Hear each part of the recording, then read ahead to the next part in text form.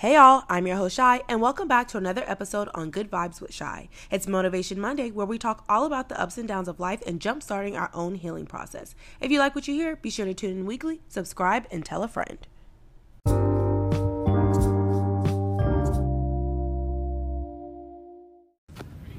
Hey guys, today we're going to be interviewing Michaela. The topic that she chose to speak about is career paths. Please remember that this is an open and honest space, so let's jump right in. So, you pulled career paths. What does that mean to you? So career paths. I think the reason why this one definitely resonated with me is because I feel like we place so much stress on career paths. Like, come on, like the second you go to high school, people are like, what do you want to do when you're older? And it's just like you're bombarded with all these questions, and it's like I need to figure out who I am first before I even pick a career path. So career path, I think, to me is honestly just a way to make money. If you really look at it, you can definitely choose the route of doing something that makes you happy, because then that's awesome. You're winning there because you're making money. You're able to like sustain and, you know, put a roof over your head and all that stuff and make your home a home. But then some people just do it just to make money, which is fine too. I mean, we're in a world where we have to make money in order to survive. So that's what a career path means to me, is it means to make money. So do you think that when you're saying you have to figure out who you are before you choose a career path, what is finding out who you are? Like, what does that consist of? I think it consists of like what your passions are. I'm 24 now, and I'm finding new passions that I didn't know about a couple years ago. And most people go to college fresh out of high school. They're 18. So 18-year-old Michaela had, you know, we're definitely similar, but I feel like also very different at the same time, you know? Me now being 24, I thought I wanted to be an elementary school teacher, which, I mean, that's still in the back of my head. I love kids, and I definitely want to teach. But now I'm going on a different route. I'm actually in a yoga training right now for a yoga teacher training. So I'm still on the teacher path, but yoga has definitely just made an impact on my life these past couple of years. So I finally decided to, like, send it and do it, and that's what I was talking about earlier, is about choosing something that's going to bring you happiness and also making money off of it, you know what I mean? Because obviously I wish I could do yoga classes for free, but if I can be able to put a roof over my head while doing something I enjoy every single day, then it's a win-win for me. Yeah, so you mentioned going straight off to college. Did you go straight to college? Yes, I did. And do you regret that decision, or do you feel like it was the right decision? Well, considering I haven't finished my AA, I feel like it's okay. I feel like to be honest with you, I feel like it is good sometimes because, you know, you're already in that school mindset. So you go, and if you can get it over with, then honestly do it, because you're 24 and you have, you know, just a lot of other responsibilities that you didn't have maybe when you were 18. Or maybe people, you never know, because people who are 18 also might be on their own and their parents don't support them at all. So, you know, everyone has such a different lifestyle, so it really depends on that. But I think taking time off, maybe even just like a year or two, because for our whole life, all we did was wake up, go to school, listen to other people, tell us what to do, tell us how to dress, tell us how to act. And it's just like, we need a moment to just like literally wake up and be like, okay, what am I going to do today? What's going to make me happy? You know, like, I don't know, explore, talk to people who are older than you, younger than you, like talk to kids, talk to, you know, just people over the age of 50, just to see what their insight is, because I feel like school is great and all, but it also traps you, and it makes you think that you can't make it, you know what I mean? Like, people thought, like, if being a yoga teacher, like, oh, well, how are you going to make a lot of money? You know, they, like, put down your dream. But if you really want something, you're going to do it, and you're going to be able to make money off of it, no matter what, I think, if you have a passion for it. I feel like you have so much wisdom to be 24, because I'm 29, and it took me a long time to do that. I was raised where it was like, you're going to college because that's what you're supposed to do. Yeah. So I went to college.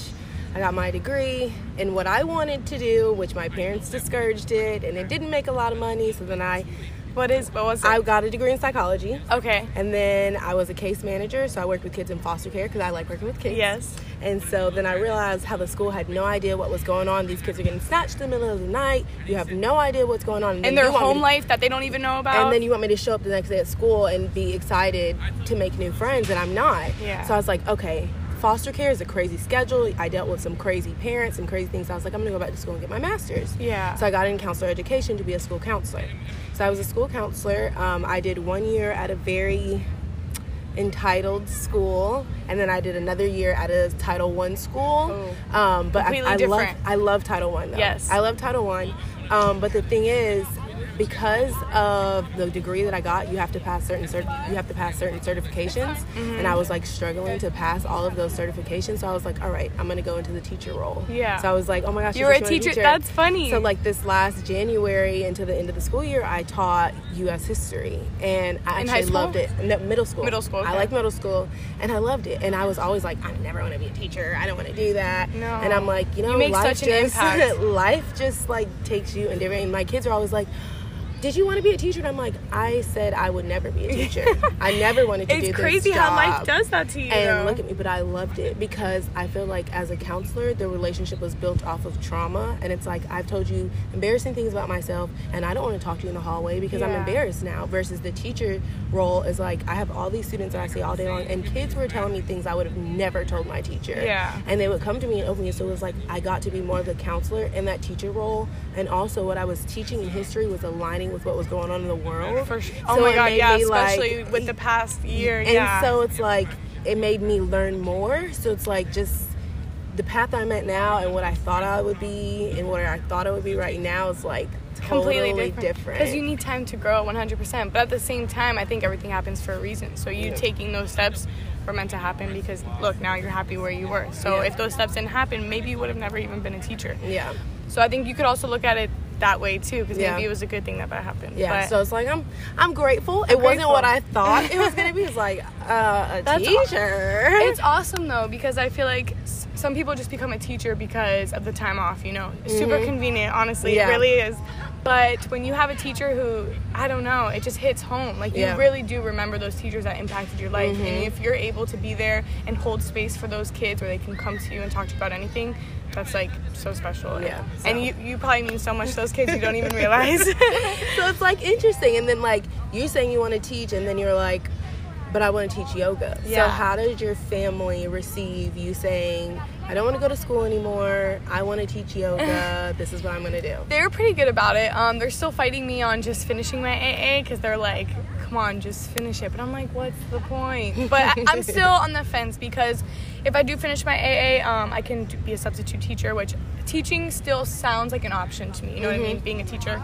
But yoga is something I really love, and they knew because the first weekend that I went to my training, I literally called my mom crying, and I'm like, I think I found, you know, like I found it, like the thing I've been looking for. I found it.